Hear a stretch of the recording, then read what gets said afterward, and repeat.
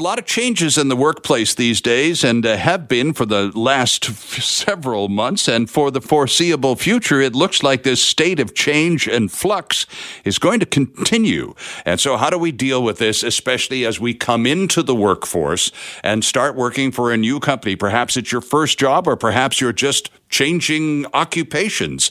And all of a sudden, there you are, pretty much on your own because, well, the shop or the workplace, well, it's empty, hasn't been populated for months. So how to connect all of those dots, get you started, and from the company's perspective, get you up and becoming as productive as possible in the shortest possible time. Connecting the dots. The piece in theconversation.com is entitled, How to Help New Hires as They Start Their Jobs in COVID-19 Isolation. The piece was written by Dr. Michael O'Neill, who teaches public administration and policy at the School of Political Studies, University of Ottawa. Michael is on the line from Ottawa. Good morning, sir. Welcome to the program. It's great to have you with us today. Well, thank you very much for inviting me to contribute to your show. Oh, it's great to have you with us, Michael. And I mean, the first sentence in this article is something that's going to grab everybody listening, because you ask everyone, do you remember the day you started your first job? And I'm going to just pause for a second because everyone listening goes, right. And we all do, still. So it's just a very different workplace in the fall of 2020 from any other experience that any one of the thousands of people listening to us right now could recite on command, Michael. It's just that different. It is for quite a lot of people. And, of course, you know, the people I'm primarily interested in are my students. Who are going to start new jobs when they graduate. Some of them have already started new jobs. I'm also, you know, interested in my students who are taking up internships with primarily, in my case, the federal government. You know, their experience of their first day at work is going to be completely different than my first day at work and the first day at work of even their friends and peers from even, you know, 6 months ago, 8 months ago. Well, there's no question. And you go on to say, after asking us to just have that marvelous flashback, and it's a wonderful moment. And then you go on to say, well, whether you're a part-time worker or you're into your first full-time situation, it's likely your first weeks at work were spent absorbing a lot of information. And again, I think across the board, Michael, that we all get to nod and go, yep, that's pretty much what it was. You're a sponge for your first couple of months. You can't take in enough in any given 8-hour shift, can you? Those first days at work, those first weeks, in fact, you know, they're quite formative. It's where you're going to obviously learn about your job. Because you're hired to do certain things and you have certain skills that qualify you for the job, but you don't really know what the job entails until you start doing it. Right. It's how you find out about the tools that you had available. But the other aspect, which I'm quite interested in, is the informal learning that goes on. You know, the conversations you have with your colleagues, the first times that you meet with your boss. And, you know, the workplace for university students, for anybody really that's graduating from, you know, high school, college, or university who gets into the workplace, I mean, it's different than the educational environment that they were in before. So somebody, you know, those early formative weeks are really important to how well you're going to integrate in the workplace. They're really important about how you're going to feel about your work, to start with that. Mm-hmm. And also, as some research has shown recently, you know, how you're integrated in your work will actually have something to do with, you'll say, your loyalty or your intention to stay with that employer, right? I mean, you know, a positive start will make you feel positive towards your employer, and you may want to stay there much longer as a result. No question about it. And it's the start also, Michael, that's also different. I mean, typically when you were back to your first job, you sat down with someone, perhaps if you were young enough and a student or something, someone had recommended you, or you knew somebody who knew somebody. But either way, eventually you ended up sitting across a desk from someone and having a look you straight in the eye kind of conversation about your intentions. What do you think you want to do with this company? Here's what we want you to, here's what our expectations are of you. That conversation would have taken place to the new hire coming into work Monday morning, Michael, but it's not likely you would have been across a desk from anyone. All of this preamble to going to work on your first day would have been virtual. It's not likely you would have actually met anyone that you're about to go to work for. That certainly is a challenge. To a certain degree, I think most responsible managers, certainly in government again, which is my area of expertise, most of them will certainly ensure that they have that first conversation with the new recruit. Sure. But as you said, it will be virtually. They'll say, well, you'll start on Monday, so let's plan a Zoom call for 10 o'clock on Monday morning, Mm-hmm. I'll welcome you on the job.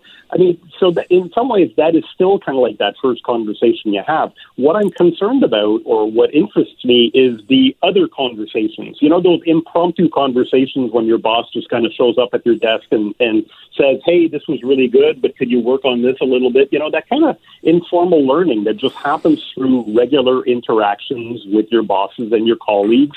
And peers as well, because there's other people who will be starting a new job with you, and there's that kind of group learning that's happening at the same time.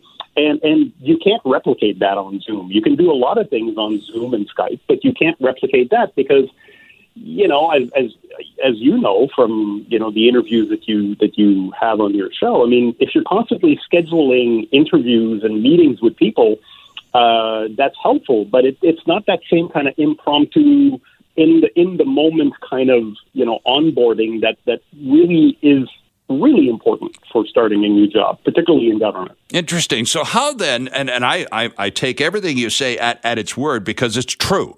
So if there is this gap, and in some cases, if you're really lucky in your workplace, you'll actually meet the person you're replacing. And if you're really lucky, in some situations, that person will have given notice to the employer to the point where you're on board overlapping with that person for 2 or more weeks. So you really get the inside scoop on how to do the job from the person you're replacing. It's rarer these days, Michael, but it does happen. And even in that situation, that is going to be a virtual overlap. So how then does the employer fill the gap?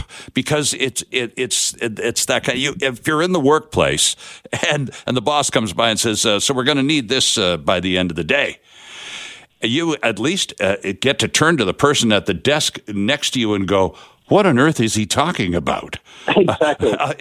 Because it's in a virtual workplace, you're going to have to send somebody an email or get some kind of chat forum or whatever. It's just not. So how do the employers adjust at their end to take care of a lot of that information fill in?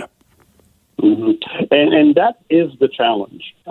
Now, even in the world as we knew it before the pandemic, onboarding was already considered something that was incredibly important to be done well. Yeah. And frankly, not all organizations did it well. Agreed. For some organizations, onboarding was you'd arrive at your desk or cubicle or whatever work area you were assigned to. You'd be given a binder that might have had the org chart of the organization, a few key names, and maybe a description of your job. They ensured your computer worked on the first day. They might have given you a pen and a pad of paper, right? And that was considered onboarding. Now, we know since then that onboarding is actually much more than that. It's more than just, the dry transmission of information. It's right. about, the social milieu and also people, have different needs when they start a job. If you've been an intern in an organization before, your learning curve is going to be different than somebody who is a brand new recruit who's never had any experience in that place before. Right. So that means that, the binder dump that people will find on their desk when they come in might be helpful for some, but not for others. Now, move that into this world where you don't have the person you can just kind of lean over to and say, I'm looking at this org chart, but, why is it important? Or where am I in this org chart? Sure. I can't find myself. You don't have that. So we need to find new tools and new ways in which to do it. Now, as I found, the federal government has a toolkit that they have developed. And yesterday, in fact, I had a chance to speak with one of the people who put it together. But the challenge that I see is that while the toolkit is present, there is nothing that kind of mandates managers to actually use it. So there's still a lot of discretion where you'll have managers who will take their onboarding role very seriously. Sure. And they will say, I have a very important duty of bringing this talented young person into a job and hopefully leave them with an impression that will make them want to spend their career in government.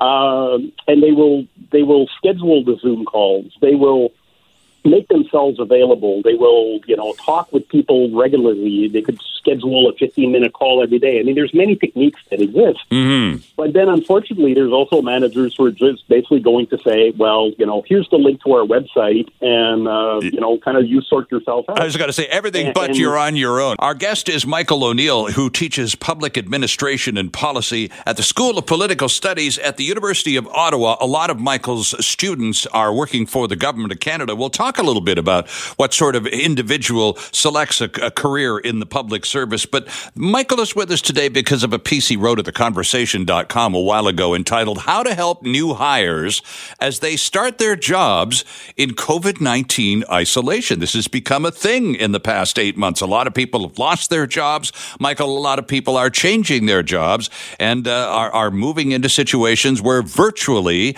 they've been hired. They're being brought on board, to use one of your favorite words, by their new company, online or on Zoom. And you talk about onboarding as a key to being successful, not only for the employer and having this new person get up to speed and become as productive as possible in as short a time as possible, but also, and you talk about loyalty, but it's just this whole first impression that being brought on board correctly, positively, enthusiastically leaves with a new employee. You use a line in your article that my mom used to quote to me a lot, the old Will Rogers line, you never get a second chance to make a first impression. And if you're your employer and you want dedicated, sharp young people to be really good employees, well, then the best place to let them know that is on day one, isn't it, Michael? And yet in your study, you found out with your own students who were doing co-op work with employers all around the capital, only about a third of them actually went through that positive onboarding experience. Absolutely, and that is in some ways what led me to write the article. I was quite concerned that the impression that my students would be getting of their first job in government, for some of them, would not be up to their expectations, and that would in some way turn them off from a career in government. Right. We have to understand that, once this pandemic passes, we're going to go back in Canada to the situation that prevailed beforehand, which is of a very significant labor shortage, and particularly in areas which we call the knowledge workers. The Government of Canada needs many, many knowledge workers. These are your economists, your data scientists, your sociologists, people who work in public policy, people who write laws and regulations and so on. And it's a very competitive market for people with that skill set. Mm-hmm. So if government is not setting itself up to make their jobs attractive, make those first impressions of working in the federal government attractive, they're going to cut themselves off from getting a very talented individuals who are just going to choose to work somewhere else. And in Ottawa, we have other businesses that are quite significant that do hire quite a few students. I mean, you may know that Ottawa is the headquarters of Shopify, which is probably the company in North America most people are talking about these days, thanks to the pandemic. Sure. Well, a lot of my students are saying, I don't want to work in government. I don't want to go work at Shopify or another company in the tech sector. So, as you said, you don't have you can't miss that opportunity to make working for government, attractive and a worthwhile place for people to spend their career. So let's talk a little bit about whether it is the Government of Canada or Government of British Columbia or the ABC Widget Company of Greater Vancouver. When that new person starts, and the conditions are the same, whether they're working for the feds or working for a local boss, they're not going to the shop. They're not going in. They're going to stay at home. Their contribution to the company will be through virtual connections. So how then does that employer welcome that new person virtually, successfully, Michael? No, that is part of the challenge right now. There is not a lot of practical research that we have. There was a study out of University of Waterloo, which I refer to in my article, which has found that there's both negatives and positives to online work for students. The main advantage is that, it suits different people's lifestyles. Oh, sure. It's quite adaptable to people who, don't wish to commute because they may face certain difficulties. Keep in mind, again, we're talking about young people, new workers. They might not all have cars or be able to afford parking spaces. Mm-hmm. So a lot of them require, rely on public transit or whatever. So there's an advantage to working from home right now. It's also developing, certain skills in terms of self-managing and autonomy and so on. And that's certainly something that is a positive that can come out of that experience. But of course, the negative is that lack of social network, right? That inability to feel part of a team. And why is that? Simply because you don't see your team. So while we're still kind of in early days, it seems to me that the real key is to find a way of replicating the team environment while ensuring that people keep their physical distance and stay safe in terms of their workplace. So that could be, and again, some of some of the solutions that I've seen, and we don't know if they work yet, but, right. They seem positive. Still pretty early to tell. Yeah, it's pretty early to tell, but you could arrange to have a daily group meeting with everybody on your team. Let's say at the end of the day, and just kind of connect everybody and say, all right, what did everybody go through today? What went well, what didn't go well. That would be certainly really helpful for a young person starting a job because, again, the level of difficulty that you will encounter will vary from person to person. So why not have a share about it? And it would actually also be very positive for that young person to see that other people are facing challenges, right? So they're not going to feel as isolated and perhaps as, underperforming if they have a chance to interact with others. Certainly, measures that ensure that there's a really good mentoring system that is in place. So right. Beyond what you're doing with the team, having somebody that you could say, this is a person you can call at any time between 9 and 5. You don't need to book an appointment or whatever. Just call them up if you encounter a problem. They will help you out. I'm sure that will, create a sense of safety because that person, again, will not feel isolated. And that mentor shouldn't necessarily be the boss, right? Because, again, some new workers will feel perhaps a bit intimidated in calling their boss and saying, I don't know how to do this. That's right. But a mentor, yeah, it's very important. Even in the old workplaces, when we used to come to the office or the workshop every day, there was typically the new person. Well, here's George. George is going to keep an eye on you for your months. He's been with us for a long time now, and I may not be around, and the other boss may not be around. But if you have any issues, George will know. He'll get you through it. And that's how that happens in a lot of workplaces, right? You get assigned someone to kind of, quote, keep an eye on you, or that'll be your go-to person if you're having any short-term issues just settling in. So that mentor thing has been a fact in workplaces for a long time. So it's an important fact to carry on, even if the workplace doesn't resemble the old one very well at all. Yeah. Absolutely. And I think the third element, again, keeping in mind that you're thinking about, new workers, is ensure that right from the start they have access to, we'll say, like training and development opportunities to ensure that their skills, even though they're out of the office, that their skills continue to be, updated and in line with the requirements of their job. And again, you get hired based on your degree, based on your experience, but there's a lot of things you will not know how to do when you start your job.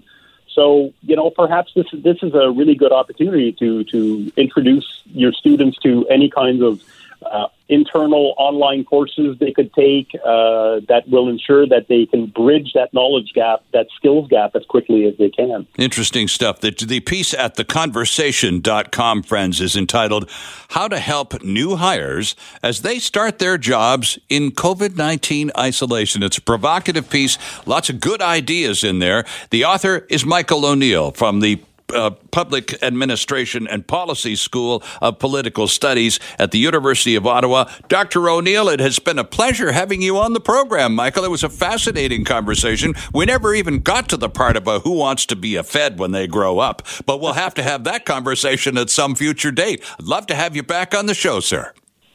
Well, thank you very much, Sterling. It's been very interesting to chat with you, and thank you for your interest in my work. Indeed. Michael O'Neill at the University of Ottawa. Implementing a new national child care system would generate several important benefits for Canada's economy as we recover from the COVID-19 pandemic and recession. This according to a new study from the Centre for Future Work. The study is entitled The Role of Early Learning and Childcare in Rebuilding Canada's Economy after COVID-19. It was prepared by Dr. Jim Stanford, economist and director of the Centre for Future Work. Jim Stanford is back with us this morning. It's great to have you back, Jim. Good morning. Thanks for returning to the program. Thank you for having me back, Sterling. Well, it's great to have you with us, Jim. Let's just take a second and talk a little bit about the Centre for Future Work. You're a very busy guy, dividing your time between Canada and Australia, dealing with primarily labor-related issues. This study in Canada about childcare and the need for early learning expansion, something the Government of Canada has alluded to in the throne speech, just as an idle curiosity question before we dive into the nuts and bolts of what is expected here in Canada. Jim, what's going on Australia? Well, in Australia, of course, they're facing the same challenges with COVID, but they've done a better job, I think, kind of squashing the contagion. I think it helps, Sterling, that they're an island. So they have managed to kind of seal off the country more effectively. So right now there's just a few cases in Australia, but they've certainly suffered some of the economic fallout. And on the child care front, they also have a real patchwork system. So I think some of the arguments we make in this report for the benefits of a national system would apply very well in Australia as well. Okay, and that's sort of where I was heading with the question, basically not only dealing with the pandemic, and you're right, would that we could be an island too. Yeah. But I was talking specifically about the child care initiatives that are being at least advanced in Canada, and you're talking a bit about a hodgepodge in Australia. Is the government in Australia as keyed in to this notion as the Government of Canada appears to be? Not yet. In fact, it's kind of interesting. In Australia, they did early on in the pandemic, they did recognize how important childcare is to trying to keep people at work when it's safe to actually go to work. Sure. So for a few months, they actually implemented a national free childcare program. Believe it or not, they made it free for everyone. And that actually made a big difference. But then in July, I think kind of the bean counters got worried about how much this was going to cost. And unfortunately, they did away with that program. So they are back to a situation where, parents kind of have to fend for themselves trying to locate a place where their kids can get cared for when they go to work themselves.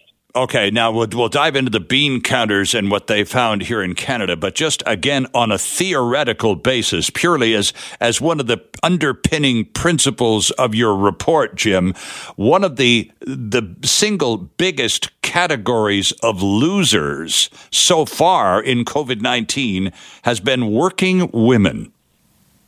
Yes, certainly. In the initial months of the pandemic, women lost work at a significantly faster pace than men. Yes. I think that was partly because this recession, unlike previous ones, frankly, this one really started in the services sector. Usually a recession starts in, construction or resources or manufacturing.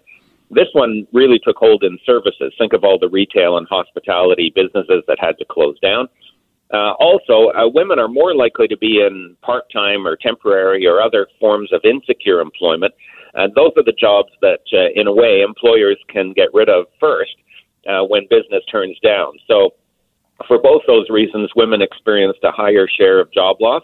Now, they've made up some of the gap in the last couple of months, but they're still they still had more than their share of total employment declines. And now we're seeing, in a way, a more worrisome trend.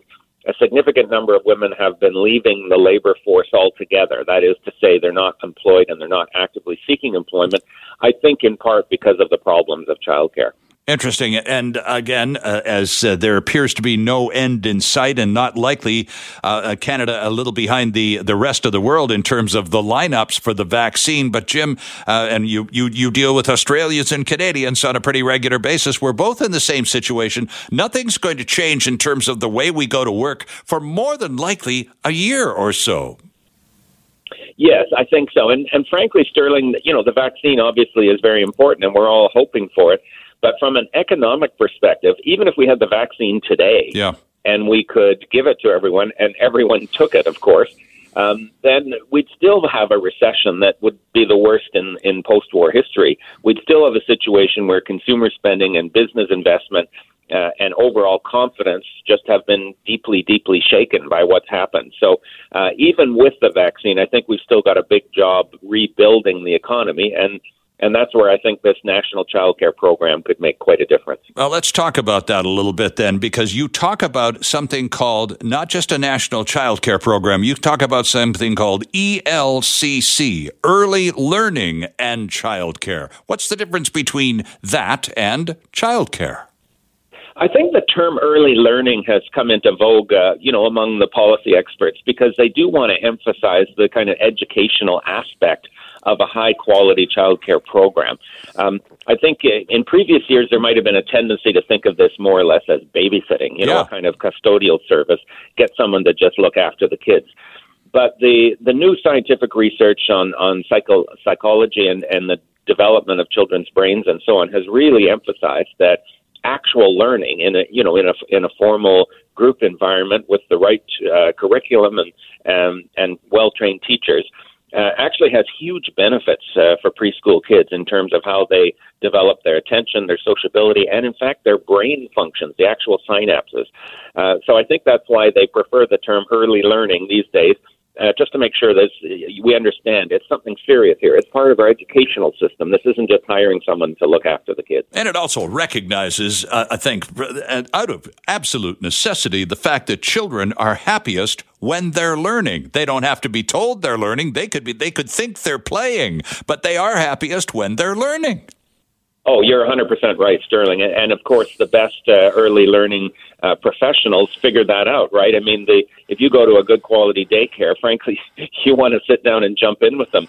These programs and the educational games and toys and other facilities that they have are amazing.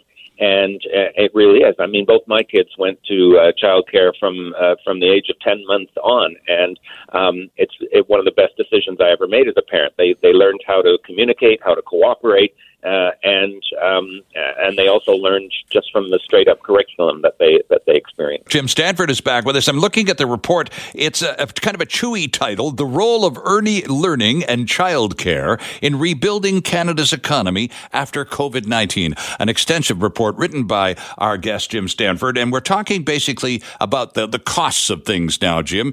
In the summary, you say the program, when it's up and running and implemented fully, it will create 200,000 direct jobs in childcare centers, 100,000 more jobs in industries supporting that, and in the process, free up over 700,000 Canadian women to return to work because in many cases they've simply had to place their professional lives on hold in order to accommodate child-rearing realities.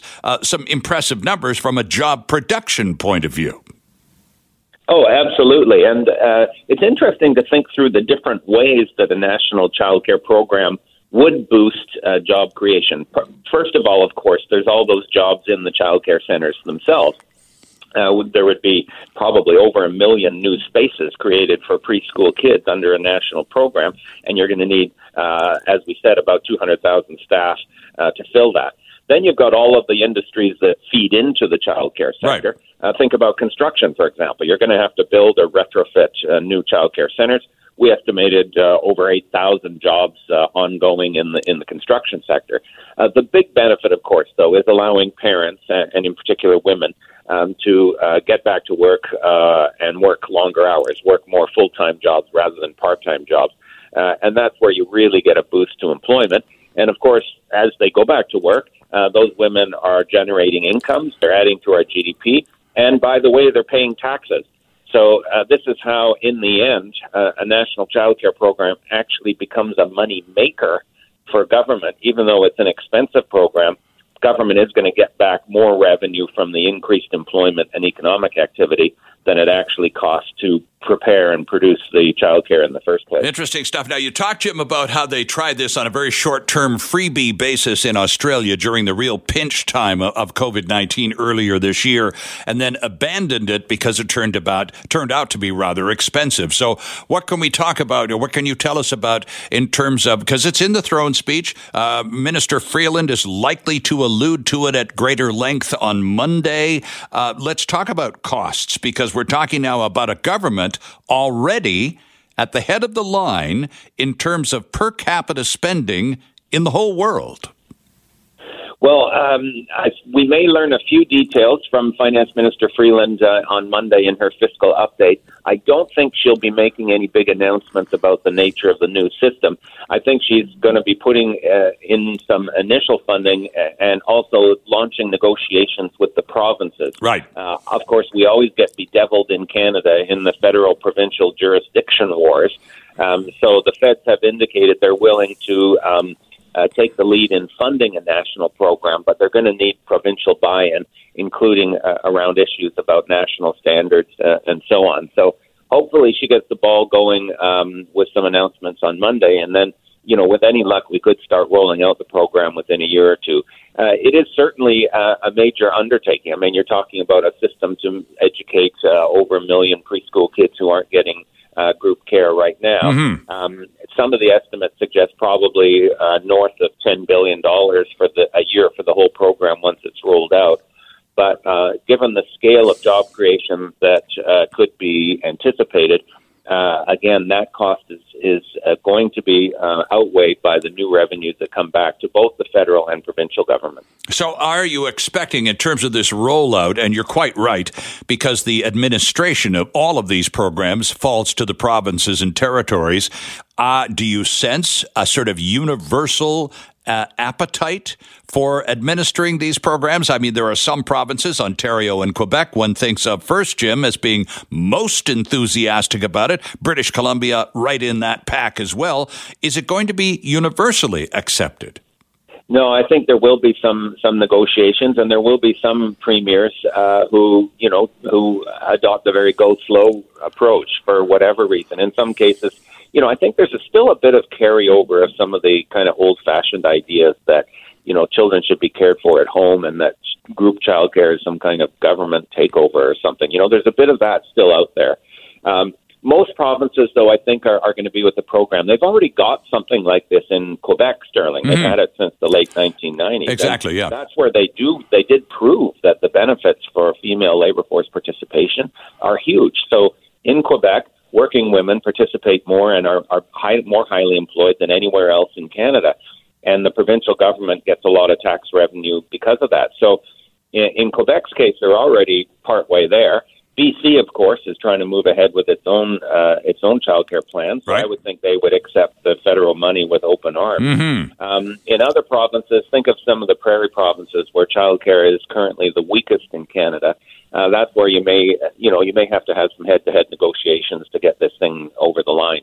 Interesting stuff. So we're not to expect much from the minister on Monday because you're right. It's an update. It's a fiscal update. There will be few anchors, and it'll be an opportunity to look at some of the numbers. There are just a lot of Canadians who are sort of cowering in corners already, Jim, anticipating the final reckoning because it ain't going to be pretty. In the meantime, this is fascinating stuff, and it is going to be a very, very much run up the old flagpole by the government of Canada. There's absolutely no doubt about that. So as they do, let's make a date right here, right now to talk about it once they have more for us to talk about. I look forward to that, Sterling. Thank you very much. Me too. Dr. Jim Stanford from the Center for Future Work. Right now, we turn our attention to tourism. And boy, this is a sector of the Canadian economy that has been absolutely hammered by COVID-19. And this week, we learned that the Indigenous Tourism Association of Canada has joined other similar organizations in calling for urgent federal funding from financial relief programs as the second wave of pandemic shutters even more businesses. Here to talk about it from the Indigenous Tourism of Canada Association is the president and CEO, Keith Henry, on the line. Mr. Henry, Keith, good morning, and thanks for joining us. Yeah, good morning. Thanks for having me on the show. Well, it's good to have you with us, Keith. Let's talk about this. Let's take a look at the big picture, because the Indigenous Tourism Association is of Canada. So let's talk about the implications on a national scale in terms of real raw dollars, Keith. Yeah, well, Indigenous tourism prior to the pandemic was worth just about $2 billion, about 40,000 jobs, and we had about 1,700 businesses across the country. And as a result of the first wave was really challenging. We were all hoping the second wave wouldn't be as bad, but Sure. Here we are, and we expect that if things unfold as we forecast, we could lose, over 1,200 businesses.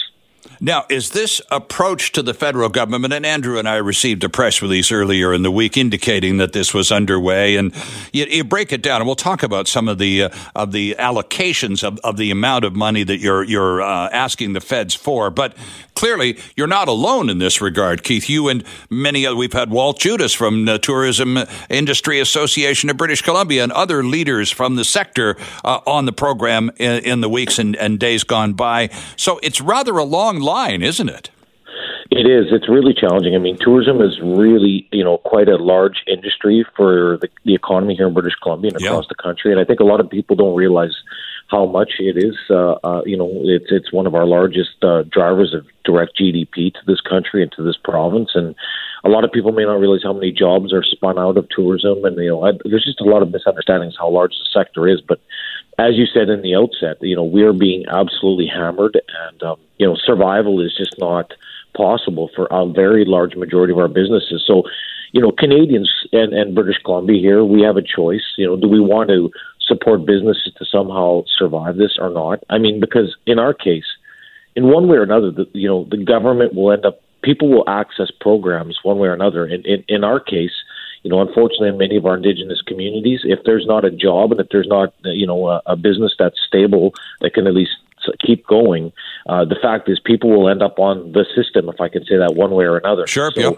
it's a choice. It really comes down to, and right now we feel, many of us in the industry, that the programs that have been set up helpful. They're not hitting the mark.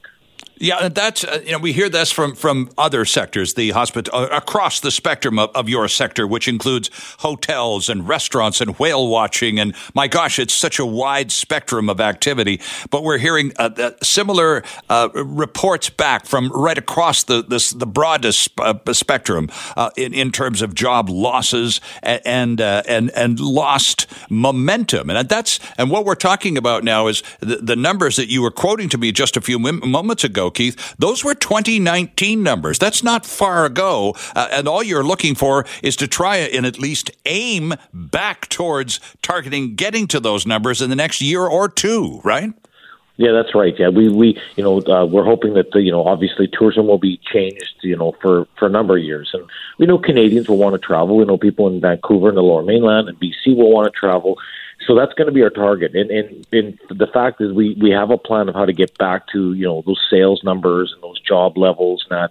But it's going to take some immediate, pivoting and some adjustments to federal programs and some direct new federal investments. And right now we don't see that, and that's a really big challenge for us. And that's what I was trying to get to earlier, is from across the full spectrum of the industry, we're hearing more and more frequently complaints or reports of targeting of these programs that the feds have concocted that are intended to hit the target and help, but don't. And there are people falling between the cracks, and the cracks are pretty deep, and there are more than a few people involved. So what specifics would the Indigenous tourism industry see the feds do that they're not doing terribly well right now?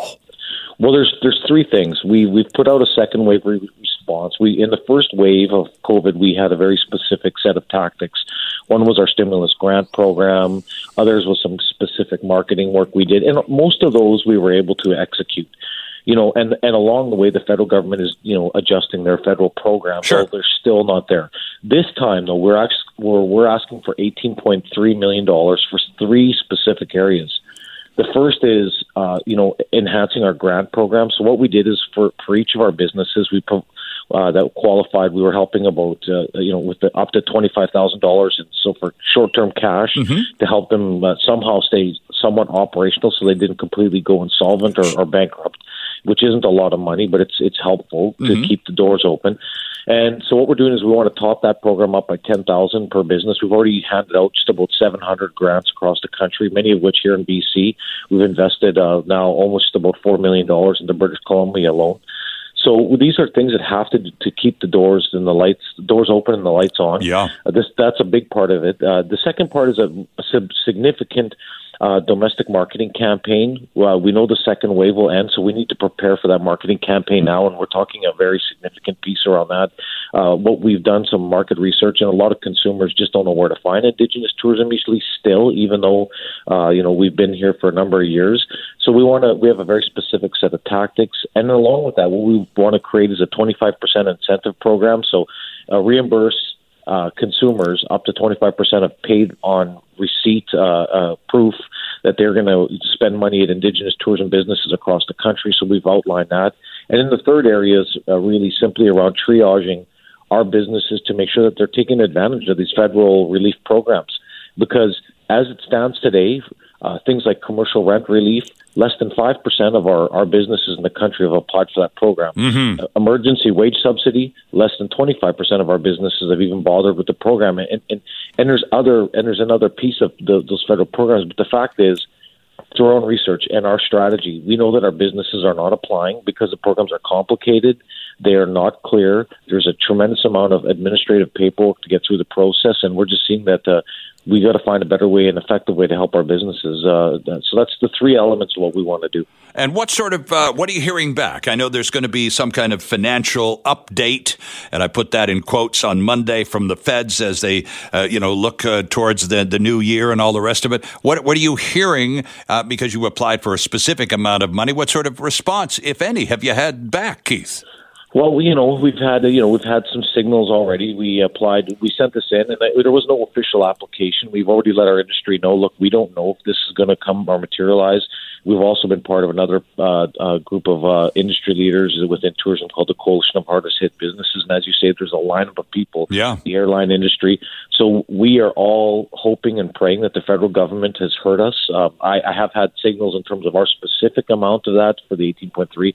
I've had a discussion with Minister Jolie's office, who is federal tourism. And of course, because we're Indigenous, we deal a lot with Indigenous Services Canada, Minister Miller. So their staff have been in contact. So we submitted it, this last 2 weeks, and we've had some, I think, reasonable signals. But to be really candid, I'm not 100% sure where this is going to go. Yeah, I am very worried. I don't know, because ultimately this comes out of Finance and Minister Freeland, and we're going to hear about that on Monday. And I'm very worried, and I hope that because in the Fall Throne speech, they did reference that they would support some of the sector-specific work, but we haven't really heard much about that since then. So we're making the efforts. I can assure you that these things are happening on a weekly basis, on a daily basis in many cases.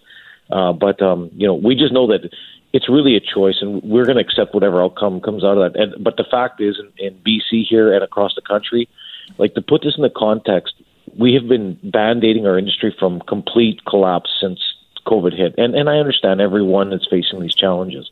But tourism is the first hit, hardest hit, and it'll be the last to recover. You're quite right. That's the saying we hear. And the fact is, we have lost, as it stands, if this materializes what we're forecasting, we've lost over 30 years of investment and growth. And that would be an absolute shame at a time when, we need to stabilize sectors. So, this is a very serious challenge for us. It is indeed. Now, Keith, you mentioned a few moments ago that Canadians still have a lot to learn about Indigenous tourism. How can we learn about the Indigenous Tourism Association? Where do we go online, for example? Well, if you want to check out some of our research and the things we're talking about, like the second wave response, I go to indigenoustourism.ca/corporate. That's where all of our sort of corporate documents are, and that's our main national website. If you're a visitor wanting to look to see where you can still try and experience some, which I know it's very challenging right now with the limited travel and the restrictions, but there are some of our businesses that are open. We feature over 250 Indigenous experiences on destinationindigenous.ca. So either indigenoustourism.ca/corporate or destinationindigenous.ca for visiting and seeing what kind of experiences that I'm, I guess, the backdrop of what I'm talking about. Indeed. Well, thanks very much for that tip, and we appreciate your time this morning as well, Keith Henry. We'll follow this file very closely and get back to you when, hopefully, there's some activity to talk about. Keith Henry is President and CEO of the Indigenous Tourism Association of Canada. According to one of the better newspaper writers in this town, Charlie Smith over at the Georgia Straight, quote, only a week after the World Health Organization declared on March 11th that the COVID-19 outbreak was a pandemic, the Vancouver Foundation sprang into action, launching the Community Response Fund. With support from Vancity, the United Way of the Lower Mainland, and the city, the Community Response Fund distributed more than $19.2 million to various charities in 3 months. It's a pleasure to welcome the CEO and President of the Vancouver Foundation, Kevin McCourt, joins us. Kevin, thanks for joining us. Good morning.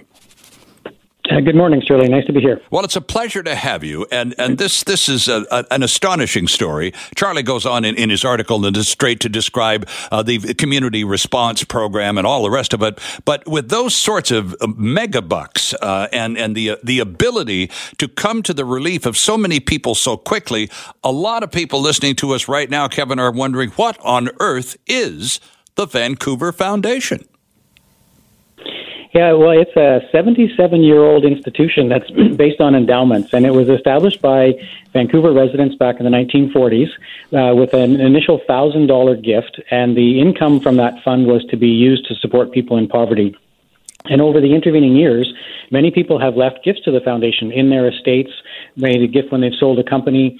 And so we have an endowment that generates income every quarter that we give to charities.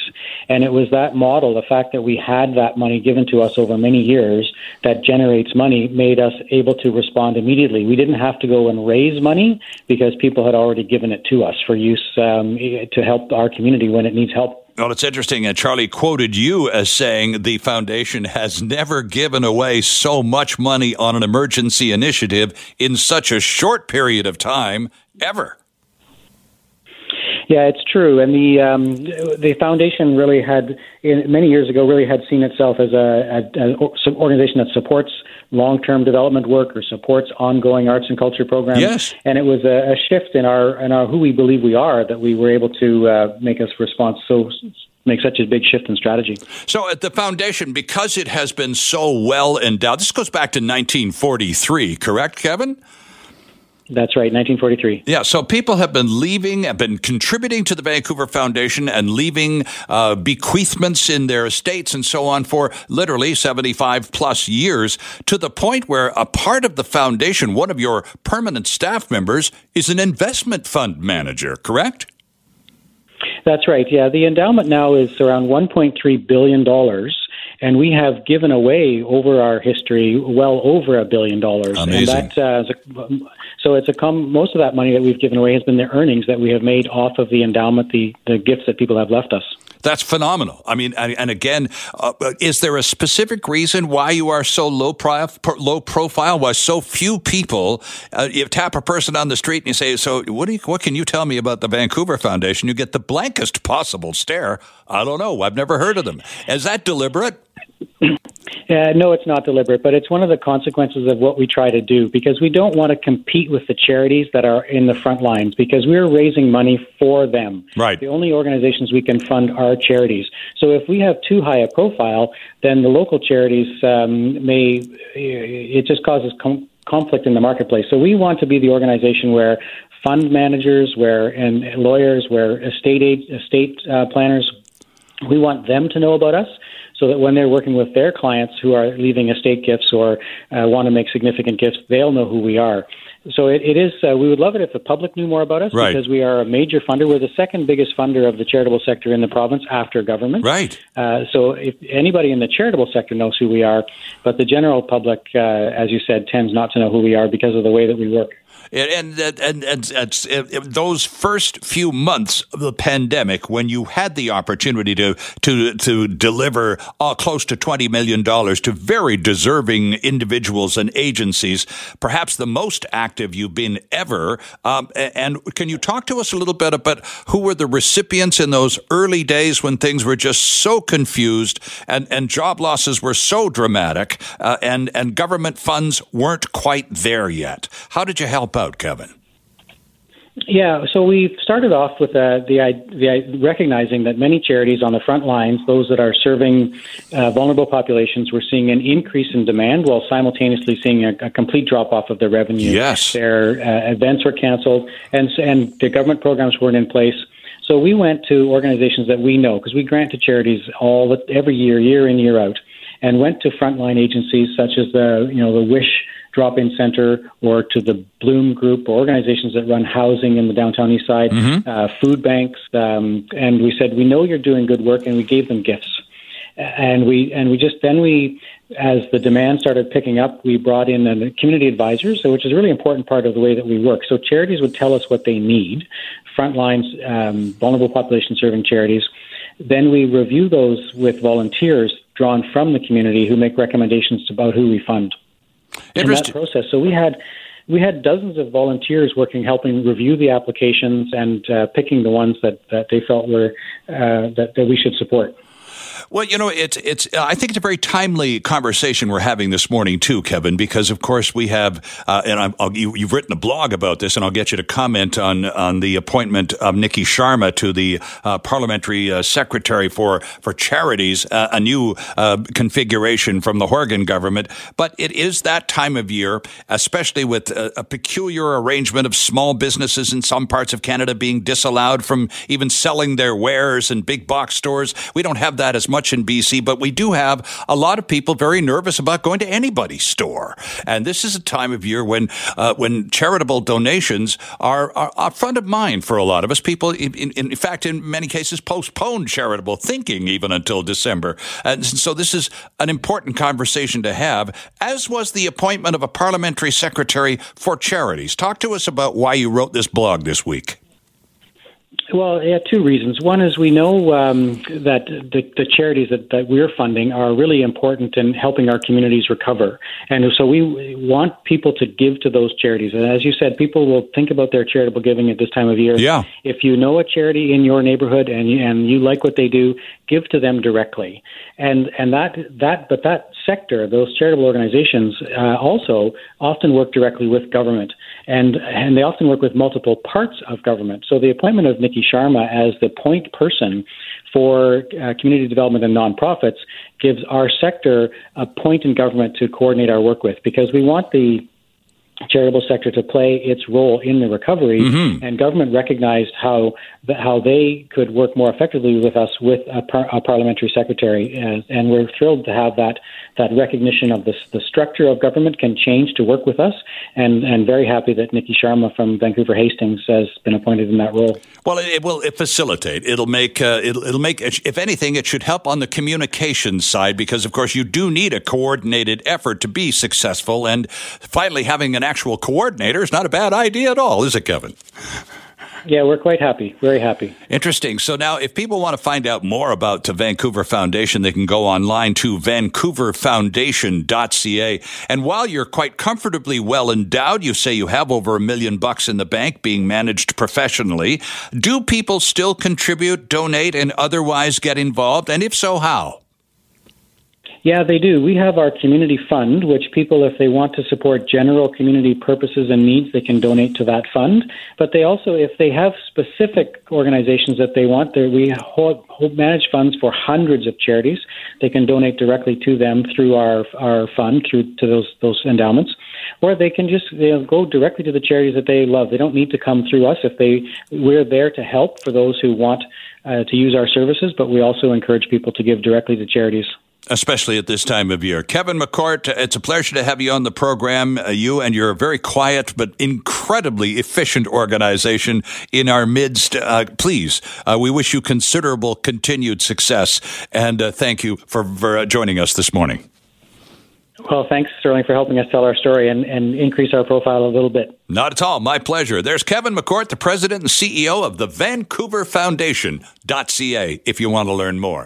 Hi, it's Shauna, and I might be a bad parent because my kids think French fries are vegetables. Hey, it's Ryan, and I might be a bad parent because I went out for wings when my wife was in the hospital after giving birth. Johnny here. I might be a bad parent because in my house, the tooth fairy gives pocket change. But we're not alone. Len emailed us and said his 6-year-old daughter's Tarzan moment going from love seat to lazy boy by curtains made him more proud than any dance recital. And Andy left his 2-year-old at the rink. All right, guys, I'm sure we're not alone. Like Andy's kid.